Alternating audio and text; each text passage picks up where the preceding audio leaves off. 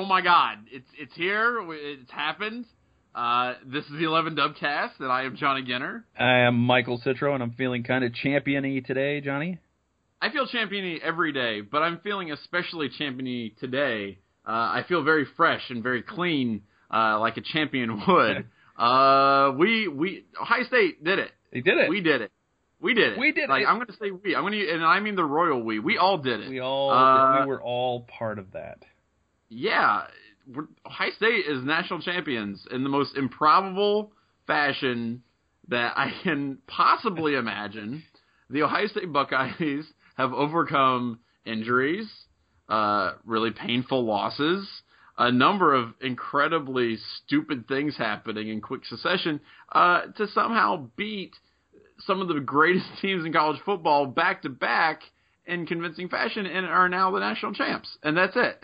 There are no more games to play. That's it. There's nothing left to prove. Ohio State is the best team in the nation, and that's it. Number one. And it's freaking awesome. It's beyond awesome. It is like I told you off the air, weeping tears of joy good. That's how good it was.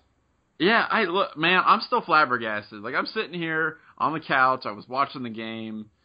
I had a low-level panic attack for about 24 hours leading into the game. And, I'm sitting there at work. I'm, like, rocking back and forth. I'm like, get me out of this freaking place. I go to the gym to burn off some energy. Terrible idea. Made it worse. I come back. I have some pizza. I share with my girlfriend. Things are going good. And the game starts. I cannot stop. Like, I'm not hearing things. I can't visualize anything that's going on. The entire apartment building could be burning down. I would not have noticed. Like, I would just focus on that flashing little screen there that showed, college athletes throwing a ball around. That's the only thing that mattered to me for about 4 hours. And I can't even describe the feeling. It was just like this. I wanted it so bad.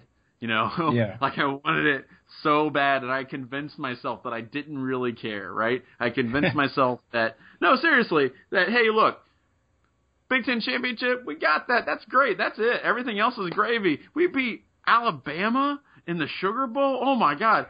Who even cares about the national championship? We've done all we could possibly have endeavored to set out to do. And then when the game started, I just wanted to die because I couldn't deal with how much I wanted them to win that game. I was so hoping for a win, and it happened. And sometimes good things happen to cutthroat head coaches who will do anything to win. So, I don't know. I'm really happy, and I'm going to watch the game a bajillion more times.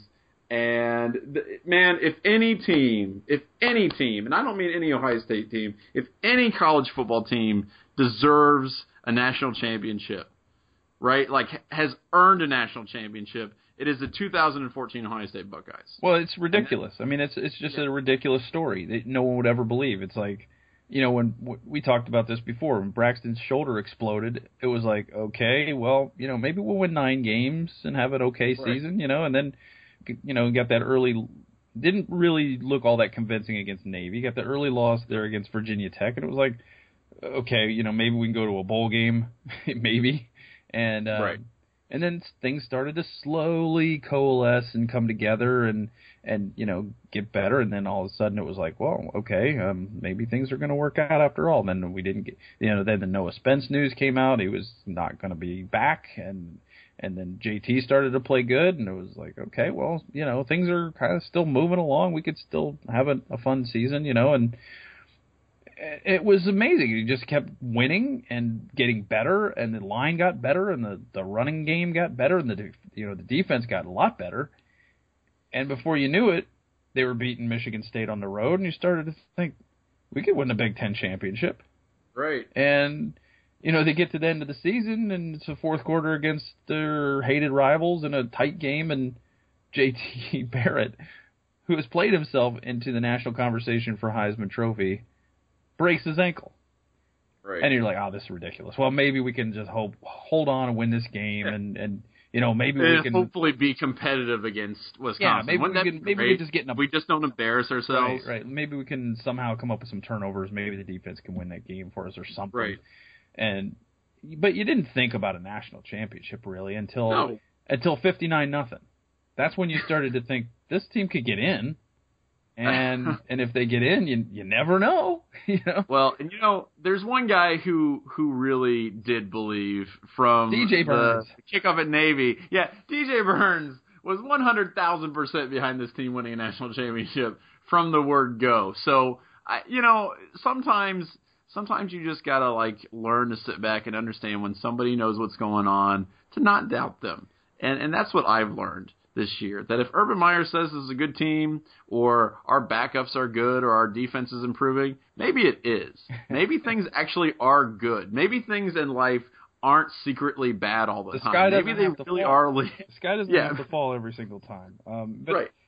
The way that it happened, again, you throw Cardale Jones in there, and all you have to do is beat, Melvin Gordon, Amari Cooper, and Marcus Mariota right in a row. Yeah, it's not that big of a deal. That's fine. You have to go to the South and beat an SEC team. Right. And then you have to go and beat, a team that is just destroying, making people look like fools with their offense.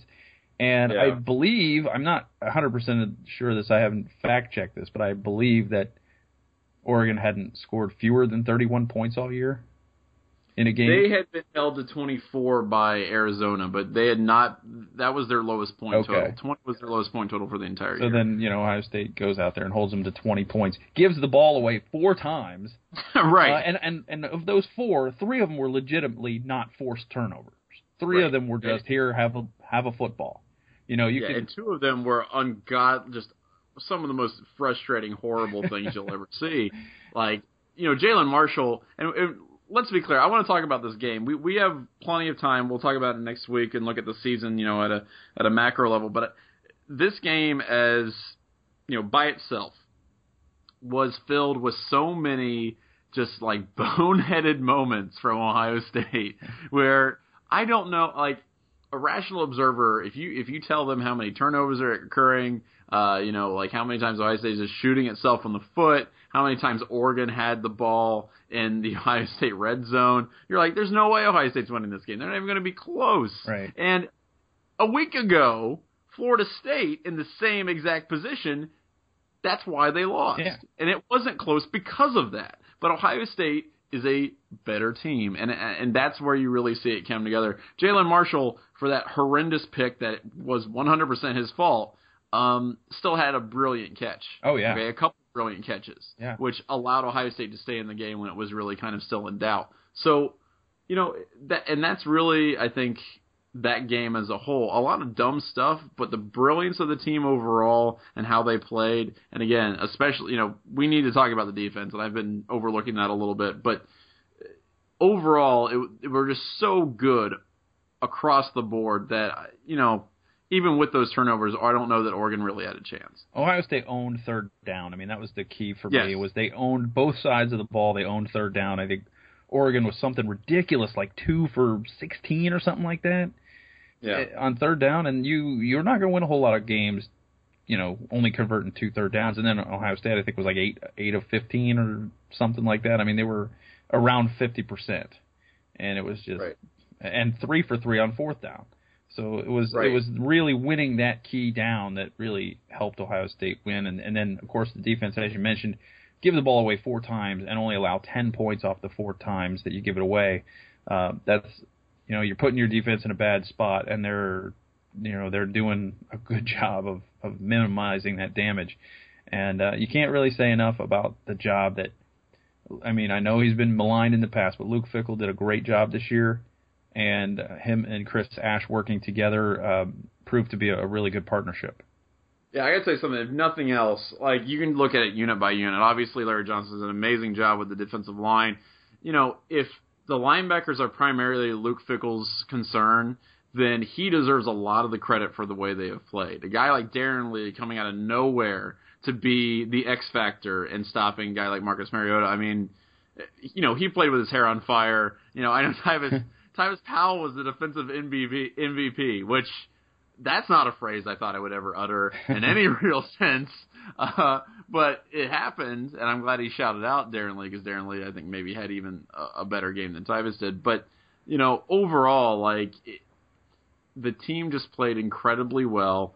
Not over their heads, though. They didn't it wasn't like they were just on this crazy rip. I mean, they were just technically sound. They were able to, as you said, really limit Oregon on third downs, and they kept the plays in front of them. There was one huge play that they gave up, the 70-yard touchdown pass. But beyond that, Oregon was not able to break plays like they've been used to doing. And by doing that, I think they frustrated the offense of Oregon. They did not give up big rushing plays. Marcus Mariota was not able to spring things outside and pick up a lot of yards on the ground. And they essentially made that team one-dimensional. And with the injuries that they had suffered, Carrington and tight ends, et cetera, they really didn't have enough options to attack Ohio State. And I think that's a big part of it. Scheme-wise, Ohio State played great. They played sound football. They played smart. And holy crap, I want to do a double feature of the Orange Bowl from last year because I hate myself and this national championship, and just admire the change in discipline from last year to this year in the secondary, because holy crap, that is night and day. You have turned Tyvis Powell into an amazing player, whereas last year he seemed completely lost. So I'm really impressed across the board. Well, one thing that was freaking me out, and I was a wreck kind of all day waiting for the game to get here, and it was it really started the night before. I started to get really worried about, and just this pit in my stomach that I didn't know what it meant. Does it just mean that I'm stressed about the game, or does it mean that I've got a bad feeling that things are going to go, the other way? And I couldn't really put my finger on what the feeling was, but it just was. I was out of sorts and felt terrible. And I think part of it was, I saw how the players were acting, and I thought, are they taking this seriously? Do they think they've got it won because they beat Alabama? Do they think they got this because they beat the big bad Alabama Crimson Tide? Or I didn't know what it was about it, but I was a wreck all day. And then I started to calm down when the game started, and I tried to just remind myself, we're playing with house money. Everything is just gravy. There's no real reason to get excited if we don't win this game, because we're not even supposed to be here. It was just a fluke. It was not really a fluke so much as, with all of the things that happened, no one could blame us for losing this game. Right. And it's been a great ride anyway. But I just kept thinking it would be a damn shame if those seniors that could have left in 2011 don't get rewarded with a championship before they leave. It would just be really horrible. I would feel so bad for them. And so I sat there and thinking, let's see what happens. And then, of course, Oregon came out like gangbusters and went right down the field, didn't even have a third down. Scored a touchdown, then Ohio State had a first down or two, and then they stalled and had to give the ball back. And it was not an optimal start. And then all of a sudden, the table started to turn. Ohio State calmed down a little bit, got their feet under them a little bit, and said, okay, we took your punch in the mouth, and we're going to give you one now. And then they scored the next 21 points, and really should have been more. I mean, Corey Smith fumbling at the 10-yard line was a killer. And, right. the interception that was tipped up by Marshall was a killer. I mean, all four of those turnovers were just head shakers. But well, yeah, and that's the thing. Again, to overcome that, you've got to have a team that's really, really sound in other phases of the game. We're going to talk about Ezekiel Elliott a lot more with our first guest here. But the other thing that I want to point out, just real quick before we kind of move into the interview part of this little program here, is Cardale Jones. Cardale Jones, 3 years ago was a punchline, a literal punchline. That's all he was known for on the team, right? That's it. That tweet. He was known for making a dumb tweet and being big and goofy, and that's it. And if you had asked, I think, anybody associated with the program, is this guy going to mount it? I don't think they would have given him any votes of confidence whatsoever. I think they would have been this guy's done. All right, he was a Tressel recruit. He doesn't know what he's doing. For him to come in and play the way he has, and not that he was a world beater or anything like that, but the fact that he could come in, manage a game, not play over his head, not freak out, just be very calm, let the problems come when they come, but then, make the big plays when he had to. that's the kind of thing that you see out of a very mature individual on the field, and that's why Ohio State won. They needed that balancing force after J.T. Barron went down, and for Cardale Jones to be that dude, man, that in itself is an amazing story, and one that obviously we're going to explore, I'm sure, for weeks and months to come. But, we owe a lot to the coaching staff and the players and guys like Cardale who've been around the program for a while, who realized what it was going to take to win these 3 big games. And they did it. And I'm just incredibly impressed with this team overall. I'm really, really proud of them. I think that's the word that I feel. Like, to overcome the crap that they've overcome, man, like, I feel a lot of pride. And they should take the pride in knowing that they did some really incredible things this year. Yeah, and Urban talked about how, this team is one of the closest in college football history. And today he talked a lot about how Cardale Jones was this guy who had one foot out the door of the program. And really what it came down to was the leadership of everyone else in that room pulling him into line. And the light came on for him as soon as he accepted that this is the way it's going to be. If I want to be around these people, they're not going to want to have anything to do with me if I still act like this. So I'm going to have to change. And he grew up in a hurry. And, kudos to the kid for having the confidence to go in and get that job done. He knew he could do it. He knew he had the athletic ability. He knew he trusted the plan. He trusted his teammates. And without being over the top about it and into arrogance, he just was confident that he could do it. And he went out and proved it on the field. Yeah, and you know what? I mean, so did the rest of the team. This is a young team. They got a lot coming back. Again, we're going to talk about that next week, wrapping this thing up, looking at the season as a whole. But, man, this is a dangerous Ohio State team. If you guys think that this is a one-and-done situation where, hey, we got a good year, and let's see if we can get back there, maybe another 3 or 4, this is a deadly, scary team. And they've just put the entire college football world on notice because – when you've got freshmen and true freshmen coming out there, redshirt freshmen, true freshmen, redshirt sophomores coming out and lighting everyone up, you better take notice. You better start taking some notes and figuring out how you're going to deal with this Ohio State Buckeyes team because they're not going away anytime soon. All right, joining us this week, our favorite week, because this has been nuts. This is, of course, Matt Finkus on Football. Thank you so much for joining us, talking about Ohio State. I'm real excited. I know you're excited. You were over in Dallas, I believe. Yeah, correct? Yeah, I was at the game. I mean, we could ask you a billion things, but I just want you to describe what the scene was like. Well, I mean, I think that, first of all, before the game even started, Oregon doesn't tailgate at all, evidently, or they did in their hotels before they came, because if you walked around the outside of the stadium before the game, you would have thought that Oregon wasn't even going to show up. Like no one from Oregon was going to come to the game. Inside, it was, it was kind of like 65-35 maybe, something like that, 70-30, something like that. So, I mean, Ohio State was there. The excitement was going. The turnovers, you wanted to just punch someone, and then, but the second half, the energy on the sidelines, when we got down to kind of those last 4 or 5 minutes, and everyone really started to gather around the sideline there, and it was unbelievable. What sums it up best, I'm sitting in the hotel lobby this morning, getting ready to go back to the airport, and Urban walks through the lobby, and I talked to him for a second. And all, like, the first thing he says to me is like, "Do you believe this?" Like he still is in shock of what this team and what everyone was able to accomplish. Literally the first thing out of his mouth was, "Do you believe this?" And that's, I rode back on the team bus with a lot of the guys last night after the post game show.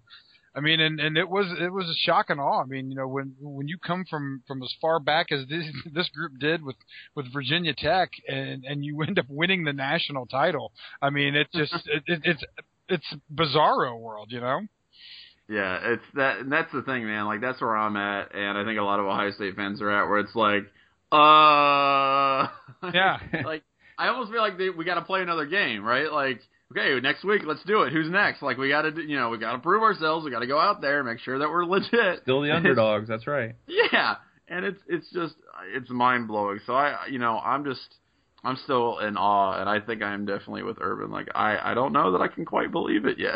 So I'm going to have to watch it on replay another 4 or 5 times, I think, before it really sinks in. Matt, I'm sorry, go ahead. Did you think it was just a matter of Ohio State being just way more physical than Oregon? Is that what it just boils down to?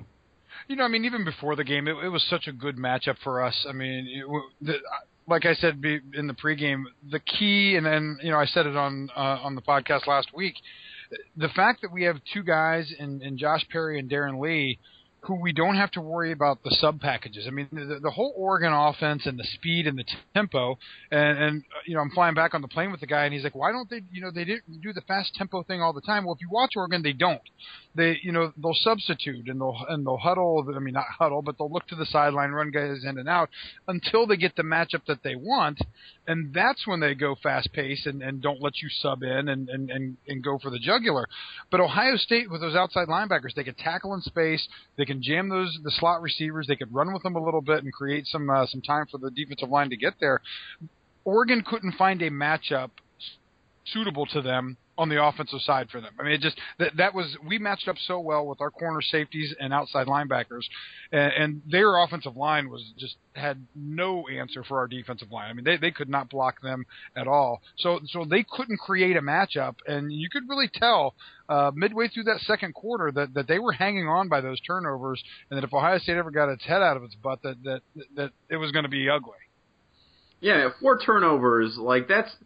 Watching that, I was convinced that Ohio State had given the game away at least 2 or 3 times, and it almost kind of like boggles the mind that the team got away with that much. But I think it's also, maybe goes to show how important the running game was and kind of controlling time of possession and things like that, which a lot of people say is a meaningless step. But when you're, Oregon had the ball for 6 minutes in the second half. Yeah. So. I mean, how important was Ezekiel Elliott in just, stopping Oregon dead in its tracks, regardless of the mistakes that the other parts of the offense were making? I think that maybe there's a little too much being made of that. And I'm with Darren Lee. You got to give credit to this defense. I mean, this wasn't the offense keeping them off the field. Go back to the first half and look at those series that they had following the touchdown. It was 4 plays punt, 5 plays punt, 3 plays punt, 5 plays, or I think it was a 7-play drive that they turned over on downs. I mean, the defense was doing the job every time Oregon had their possessions. I think they had 7 or 8 possessions in the first half, which is, pretty much on par for them. They just couldn't score. It wasn't a matter of us keeping the ball away from them. When they got the ball, they weren't able to move it. And that was a factor of, they made Marcus Mariota sit in the pocket and try to throw into man coverage a little bit into some tight windows, and that's not his comfort level. That's not what he feels good about. Now, that doesn't take anything away from what Ezekiel Elliott does. I mean, 246 yards, 3rd consecutive 200-yard game. I mean, it's just ridiculous what he's been able to do. But I don't think that it was a factor of – I think you can give Oregon in that game 30 possessions. The defense flat out had their number. I mean, and that was they go through that first series, I chalk that up to jitters and a couple. You're in that moment and you hear so much about the Oregon speed and that they're so much faster than us, and then you play that first series, and then maybe somewhere in that first series, they're fast, but they're not that fast. We can play with them. You come back out and you start to assert yourself, and that's a young team. That's a young team not having quite enough confidence in itself to come out and just dominate from the beginning, to kind of hear the hype a little bit and to maybe fall prey to it. The touchdown that they had on the long play, I would talk to Luke on the bus ride back about it. I mean, they had a great call. They were playing cover 3. There should have been a safety in the middle of the field, and it was just a blown coverage. He came down, on a dig at 12 yards, and you've got a post going behind you for 70.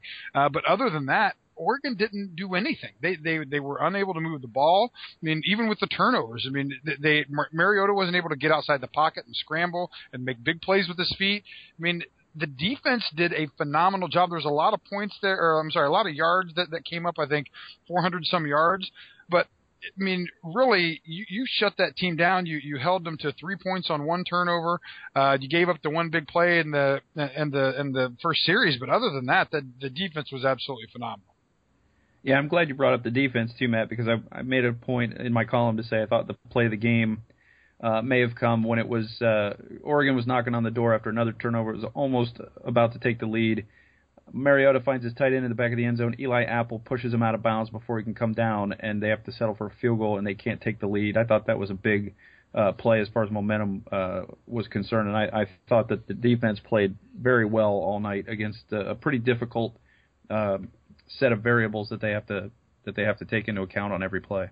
Yeah, I mean, you're dealing with a team that's averaging 42 points a game. I mean, and that's what you're looking at. You're looking at a team that scores and scores a lot and scores with big plays and scores from kind of all different angles on you. That was a big play, the push out there that forced them to a field goal, the stop on fourth down, fourth and goal, and they go for it and don't get in. I mean, that's huge. And just holding them on, I think 2 of the turnovers, they held them to, I think 3 or 4 and out and made them punt. That right there to me was the game. When you give away that much in the first half, 4 turnovers, and you're still down 1 point, or you're up 1 point, excuse me. I mean, that shows you that defense was playing really well. The offense obviously was scoring, but when you give the other team the ball 4 times and they are unable to, I think they had 10 points off 4 turnovers, that's pretty good. I mean, in the grand scheme of things, when you're giving the ball away 4 times and you only give up 10 points, that's playing some defense. I'll take it. I think we all took it. Here's, I guess the big last question then. At what point did you start to believe that this was, and I mean, I guess in the season, not necessarily in the game itself, but at what point do you start to believe that this Ohio State team could actually pull this off and get it the national championship?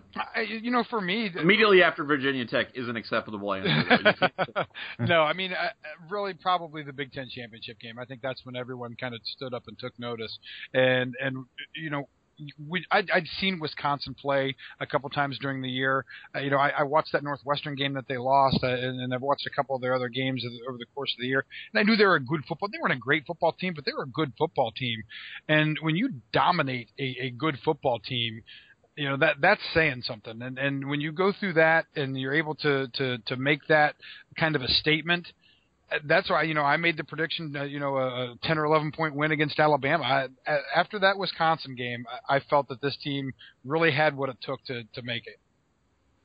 Well, and that's, that's I think that's a sentiment that is echoed by a lot of people. That 3-game run that is kicked off with the Big Ten championship game, that brought us around to something that I sure as hell did not think was possible back in the middle of August after Braxton Miller went down. So that's, man, I'm ecstatic. I know you are, and we really appreciate you coming on and just sharing that with us. And we'll have you on a little bit more just to maybe break down the season as a whole. But thanks so much for coming on tonight. Anytime, guys. You guys get some sleep. All right, joining us tonight is Ohio State legend Maurice Clarett. You have so many perspectives to offer us. I'm really, really, really glad that you're on tonight. Thank you so much for coming on. Oh, thank you for having me. So I've got, like I said, I got a bunch of questions for you. The first thing I want to ask you, though, we talked a lot about the national championship game beforehand here, but one guy that we didn't really talk a lot about was Ezekiel Elliott, and the reason for that is because I want to ask you about that guy. You were talking a lot on Twitter last night about him and his play, and I just want you to kind of talk about how you saw his evolution from the beginning of the season to the very end of the season. Oh yeah, when I initially seen Ezekiel, my first initial impression was that he was just average.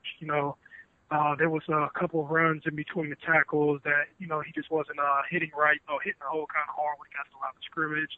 It was a lot of stuff like first contact, he was going down, and no one kind of emerged from the pack, so to speak.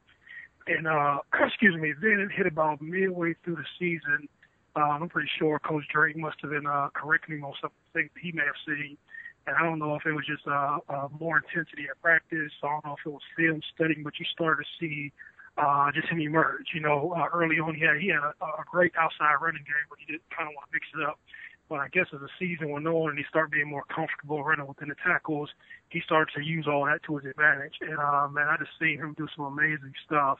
And consistently, when I mean consistently get better, he had consistently got better, was hitting the holes right. He was making cuts and runs that, as a running back, I know are very hard to make, changing different gears and things of that nature. And we just kind of seen a star emerge. It's kind of like the same thing with Carlos. had played against Northwestern last year, and he was just grinding out the whole game. And I felt like that was Carlos' emerging part where he kind of broke out with everything.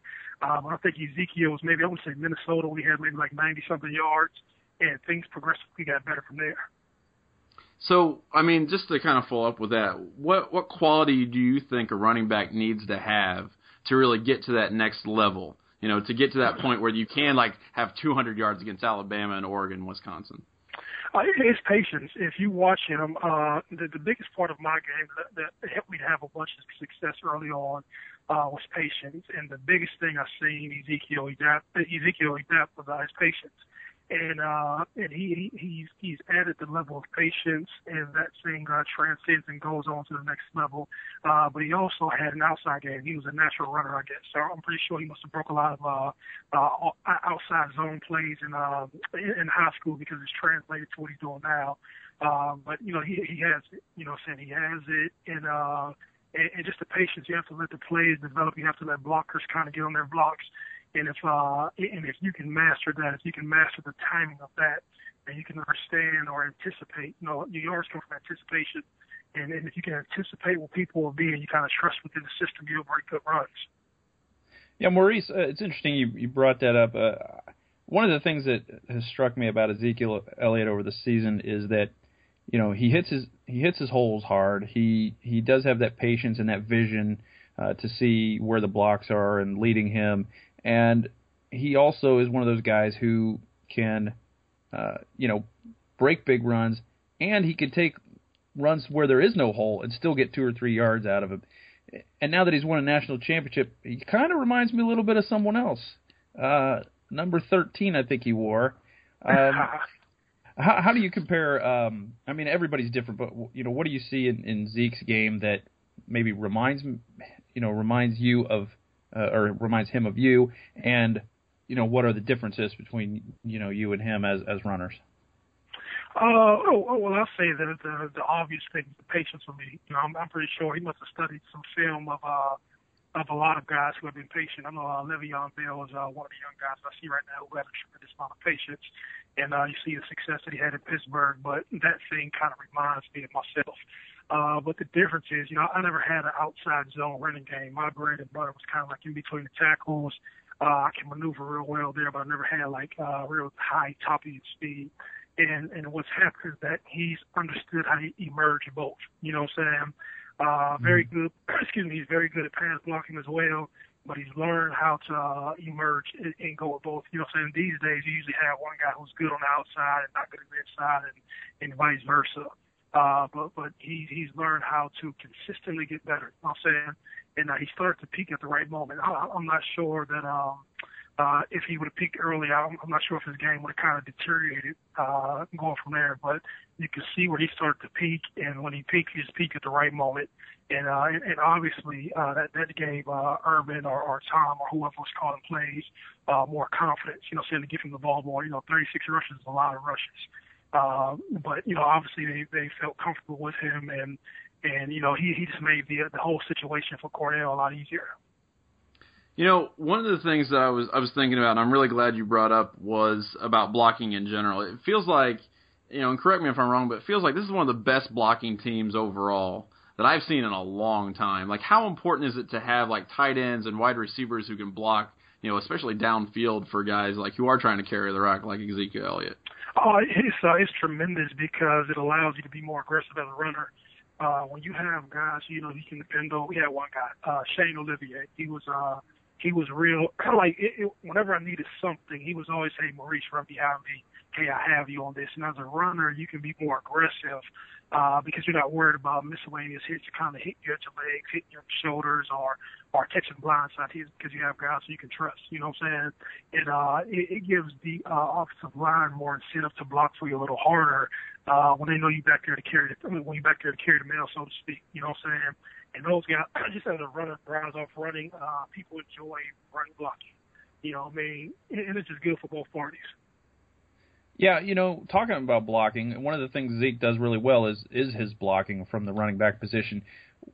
One of the things you have to do is pick up blitzes. Another thing is you have to work in concert with the offensive line. How difficult is it for running backs to become good blocking running backs? It is very hard because initially you're basically taking on somebody who has about a 4 or 5 yard head start. And you have somebody who's coming downhill, and most of the time the college guys try to bull rush you. There's not a lot of moves or a lot of savviness. So it's hard. You have to, you have to sit in that. You know what I'm saying? You have to absorb. Shoot your punch out, and simultaneously absorb whatever hit that they have, and you're really fighting for 2 or 3 seconds. You know what I'm saying? So for a young guy like Ezekiel, I commend him to that. You have guys at the professional ranks who can't block, and these guys become 2 down backs. But when you have a guy who has the complete package, and he's only getting better, there's only upside to him, it's going to be a cool thing to watch. You know what? Okay, so we talked about the running backs, and that's obviously a huge reason why I'm really glad to have you on. But the second thing is, you've got the unique position of, having the experience of being in that championship game. And I just want to get some perspective. What is it like? Because I was about coming out of my skin before the game started. What's it like for the players before that game starts? What do they feel? I think if you ask any of them, the game just starts so late. And you just have a lot of time to burn on your hands. You don't know what to do. There's nothing else that's relevant in your life at that moment. You know what I'm saying? Like this is the big deal. This is everything. You cannot you can't avoid it. Be it with Twitter and be it with your family members always texting you and be it that our phones are so much a part of our daily lives. You're consumed by this thing and you keep on doing all of these little trivial things to try to pass the time. I remember I probably played the video game at our hotel 1,000 times, just trying to pass time and trying to burn hours without trying to psych yourself out, so to speak.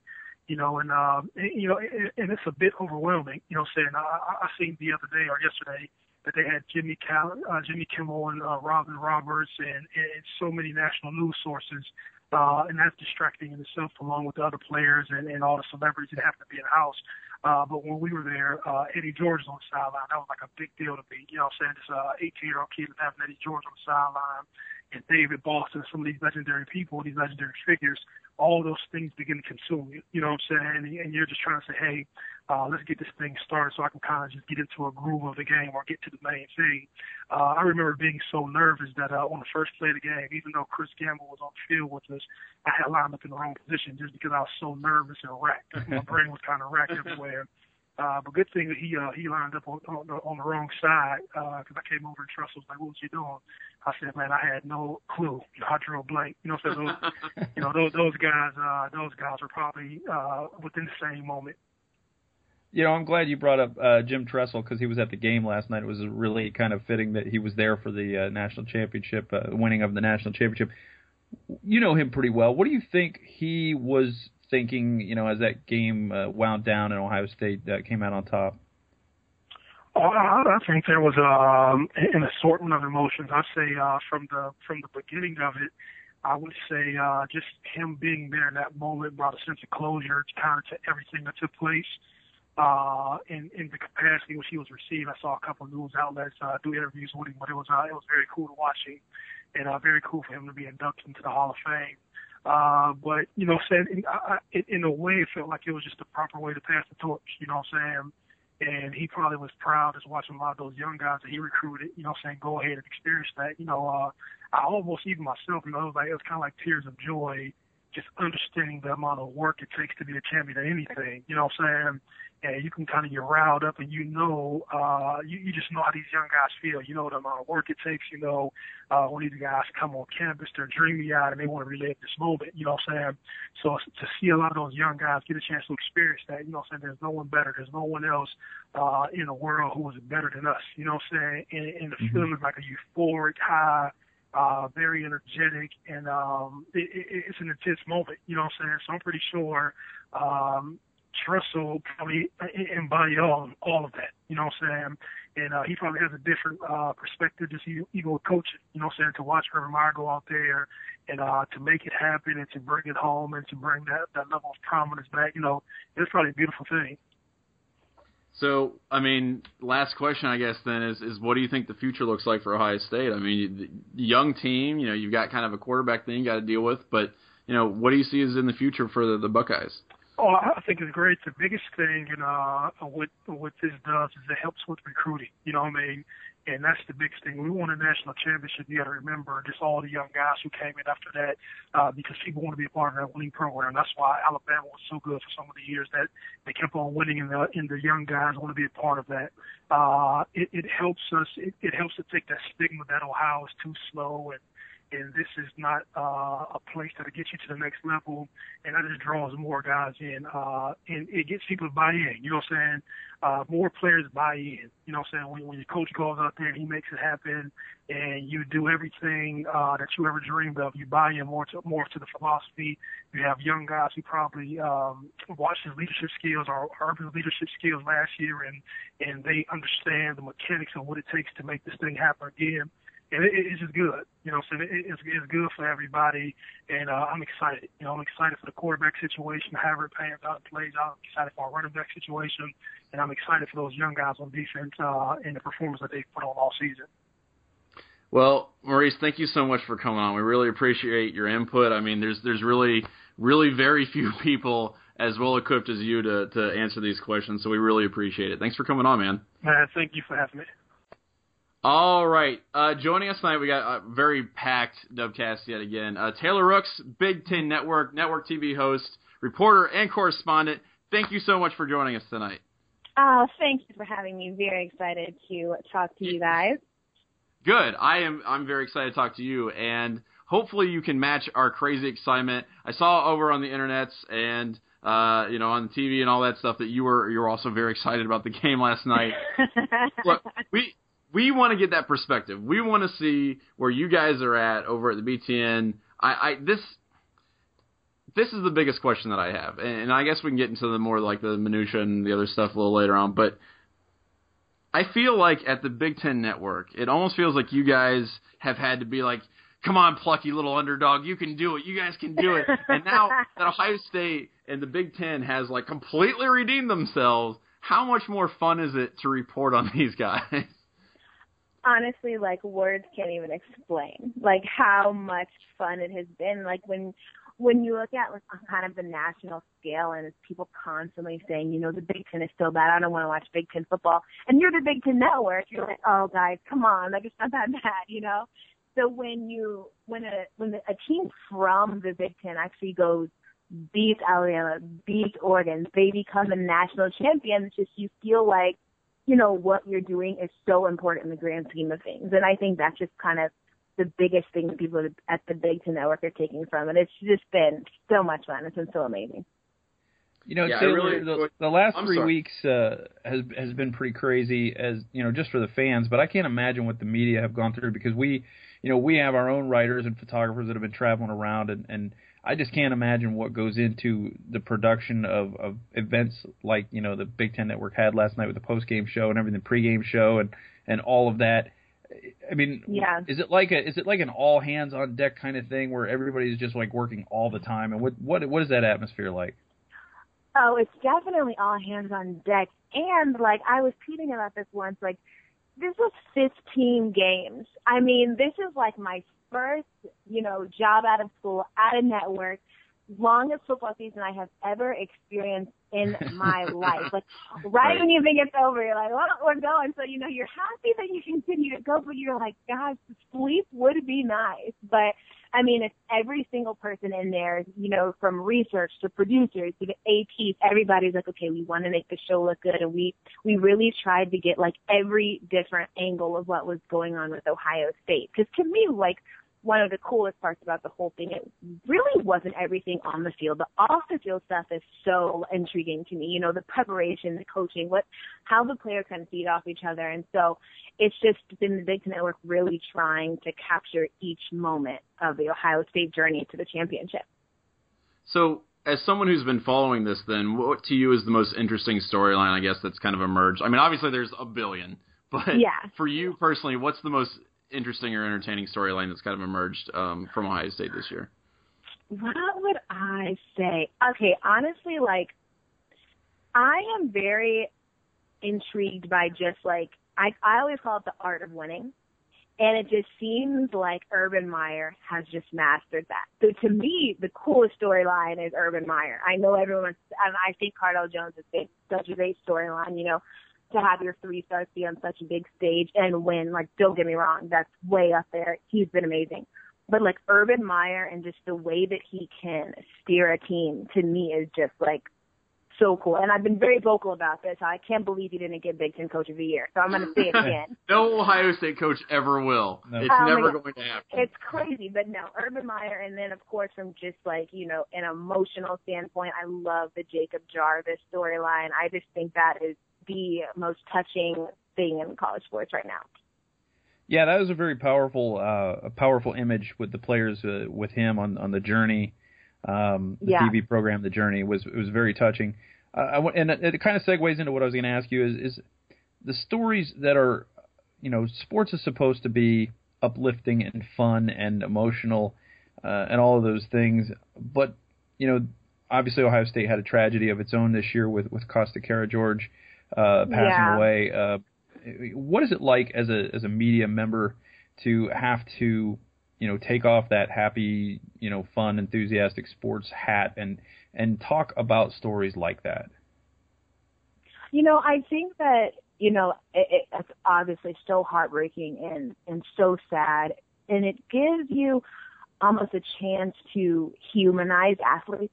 You know, I think a lot of the time people think that they almost aren't human. Like when you see them on the field, when they go off the field, they just go into a box, and then the next time they exist is when you see them on the field, you know? And so to kind of be able to say, you know, there are real issues and there are real problems, and these athletes go through real life, you know, issues. I think it's so important, but it's so heartbreaking, like being like Costa Karageorge, you know, and to see how the team, you know, really came together when he passed away, and, you know, the tweet saying this win was for him. It just really shows you that there's so many sides of sports, and as, you know, as much as you hate to have to bring such sad news to the forefront, I think that it kind of shows a lesson to everyone who enjoys sports. So this is maybe getting a little on a different track here. One of the things that you tweeted out, and maybe this, I guess, does connect a little bit, was you said that this never ends well. One of the things you tweeted out. No, well, fair enough, and that would definitely apply to me as well. But I think you asked a really good question. I think you asked a really good question. This is something that I've been kind of racking my brain a little bit too. You said, I'm honestly trying to figure out why people dislike Ohio State so much. This is a serious question. Some of you literally loathe them. And I got to tell you something. I have asked myself this so many times, and what do you think the answer is to that? Why do you think some people just have this huge resentment of Ohio State? Okay, number one, it is so ridiculous how people do not like you guys. I mean, like, honestly, it is like, wow, we're you so guys nice. Truly are not about the Buckeye life. But I don't know. It's like, so I asked that, and a lot of the responses were like, oh, because they ran up the score. I'm like, okay. And like they tried to win the game, you know? And then like a lot, like honestly, hey, nothing against Ohio State fans. I like Ohio State fans. They have been very good to me. But what a lot of people said was, it's not Ohio State, it's the Ohio State fans. They're like, the fans are obnoxious and all this stuff. But I'm like, you know what? To me, when you can win, you can be whatever you want to be. And honestly, like, I think that that's just kind of like what Ohio State is right now. Like, but I do not know why people dislike them so much. Like, even if you're looking at Twitter, when Michigan State is playing, people are like, ooh, like, I want Michigan State to go out there and beat Baylor. When, like, you know, Wisconsin's playing, it's like, go Melvin Gordon and, like, go Big Ten, beat Auburn. But people were like, I don't want Ohio State to win. I'm like, this is crazy to me. Like, people will root for every other Big Ten school, but they, like, it has to be backhanded when it comes to Ohio State. I honestly am still, it's going to be the forever mystery to me. Haters gonna hate. That's what I have to say. Right? Here's what interests me is that, you know, every step of the way Ohio State was not going to be able to do it. Ohio State, J.T. Barrett got hurt. Ohio State's not going to be able to beat Wisconsin. Okay, they won the Big Ten championship, but with Cardell Jones, they're not going to beat Alabama. And, okay, they beat Alabama, but they're not going to beat Oregon and win a national championship with a third-string quarterback and all this and that.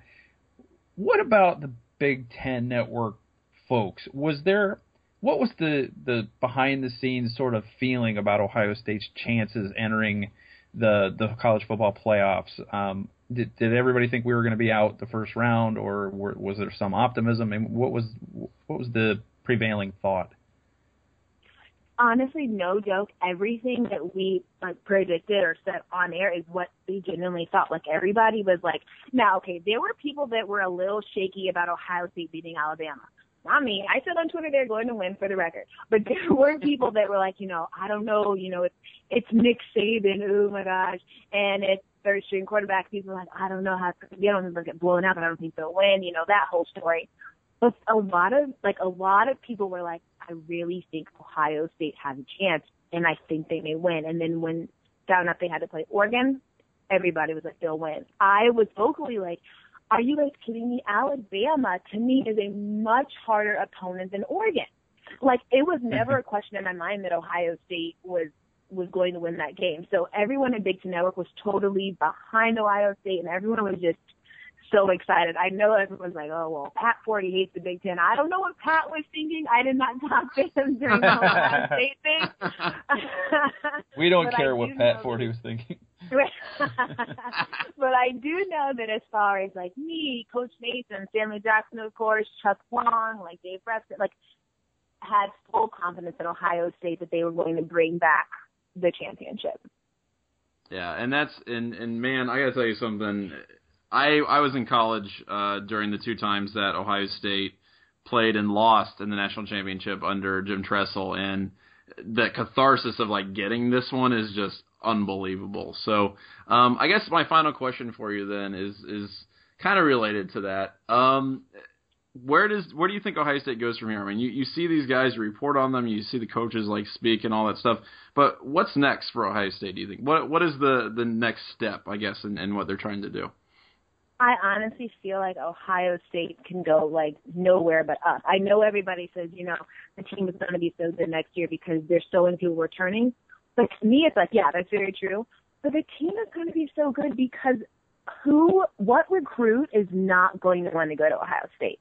It's going to be like a continuous, I really feel like almost a dynasty is going to start coming. I'm not saying every year they're going to win the national championship. No, that's what you're saying, Taylor. That's exactly what you're saying.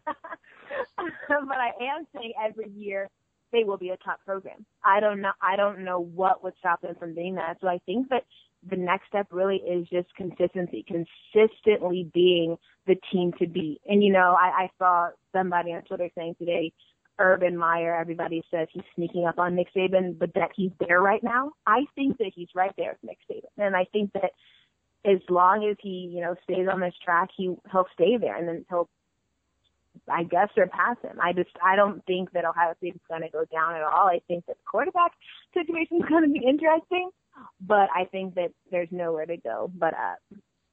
Well, I think he's got to get past Tim Beckman first, but hey, when that happens, you're right about that. Woo! Don't leave me. I actually have a question for you guys. I'll do it. Okay. Good. So, as you so eloquently pointed out, I am in Illini. Right. And so I just want to know, what is this like? What is this? What does this feel like? Your team just won the national championship. Like, you're like, yes, I'm into Ohio State. What has this been like for you guys? You know how, like, when you eat a lot of food, a lot of really good food, but you're just somehow still hungry? You're like, man, I could eat like another 3 desserts. And you just feel like a horrible gluttonous pig, but you don't care anymore because you just want more food. That's what it feels like. You just feel like you're this endless buffet and you're just going to eat forever. It's awesome. I love it. Amazing. Well, I will say, I said this the other day, Illinois beat Ohio State in 83. Woo-hoo, so I'm going to hold on to that forever. Well, Illinois also beat Ohio State in 2007 in my last game as a student at Ohio State, and I will never forget that as long as I live. So fumble game. It was the fumble game. Oh, that was bad. Yeah. He fumbled. That should never have happened. Well, we can act like it didn't happen, right? Yeah, well. Well, still ILL, always. There you go. All right. Well, thank you so much for coming on. We really appreciate the perspective and the conversation, and we'll have to have you on again sometime. Anytime at all. You guys are the best. And that does it for the 11 Dubcast on this championship week. Ohio State is the best college football team in the country. National champs, baby. Indisputable fact. That's right. And that is not something that I would ever imagine have said or saying back in August or September or October, frankly, for that matter. But the past month has just been a ridiculous whirlwind, and I'm incredibly proud of this team. I'm proud of you, Michael Citro. I did have a lot to do with it. You really did. I'm proud of DJ Burns for always predicting an Ohio State win and always being right. I'm proud of me for correctly predicting the Virginia Tech loss and then just being in a daze for the rest of the season and somehow coming out, not dead on the end of it. I'm just proud of all you guys listening, all you guys who have supported Ohio State throughout this. This has been a really crazy, weird season, but if you stayed on that bandwagon, you didn't jump off after all the nutso stuff that we've been through, then you deserve a pat on the back too. Yeah, okay? And you got great taste in podcasts, by the way. That's right. You're just a wonderful human being. But my point is, guys, that this has been an amazing, unbelievable season, the most remarkable season that I have ever seen in my entire life. Like, I'm almost 30, but so it's not a lot of seasons, I guess, of football. But, man, this is the craziest one. Just the improbability of it is just blowing my mind. So I'm really glad you got to experience this with us. We were not able to get to your Ask Us Anything questions this week. We will do those next week. We'll probably be a little more jumbo-sized when it comes to Dubcast. We want to keep this one a little short and sweet so you can enjoy the, basking in the glow of the championship. But we'll definitely get to your questions next week. Please keep sending them in, dubcast@11warriors.com, or hit us up on Twitter. But that takes us to our final question here, Michael, and I have just one very simple question for you. Okay. On a scale of 1 to 10, okay? Uh-huh. How much are the Ohio State Buckeyes champions of college football? Is 10 the highest? It could be any number, Michael. Because the answer is they won. They're 11 billion. They're the champions. They're the champions. They're so on a scale from 1 to 10, 11 billion. They are the champions. No one can touch them. They are just so superior to everyone else in every way, and we should all bow down before them. Yeah, I'm really excited. And you know what? Like, I wish there was another game for us to win by another 40 points, because I don't want this train to stop. I'm gonna watch this thing over and over and over and over. Do a double bill with the Sugar Bowl. You know what? Let's do it like Lord of the Rings. Let's do it like the Lord of the Rings people do, where they watch like all of the Lord of the Rings back to back. Let's make it our trilogy. Let's watch the Big Ten championship, the Sugar Bowl, and the national championship back to back to back. Let's make that an annual thing. Yeah, that's how I want to live my life. I like that. Like it's a marathon. Yeah, exactly. You know what I'm saying? Let's rent out a freaking movie theater. All right. Get some comfy seats, get some popcorn. Oh, yeah. Get your popcorn ready. If you got that stuff on DVR, that's what you should do this weekend, all right? Marathon these suckers, because embed them, burn them into your brain so you never forget what you just saw, because it was sweet. So until next week, I am, as always, the very victorious Johnny Ginter. And I am the very champion-y Michael Citro. And we're going to see you guys next week, and we're going to keep talking about this. So, peace out. Peace.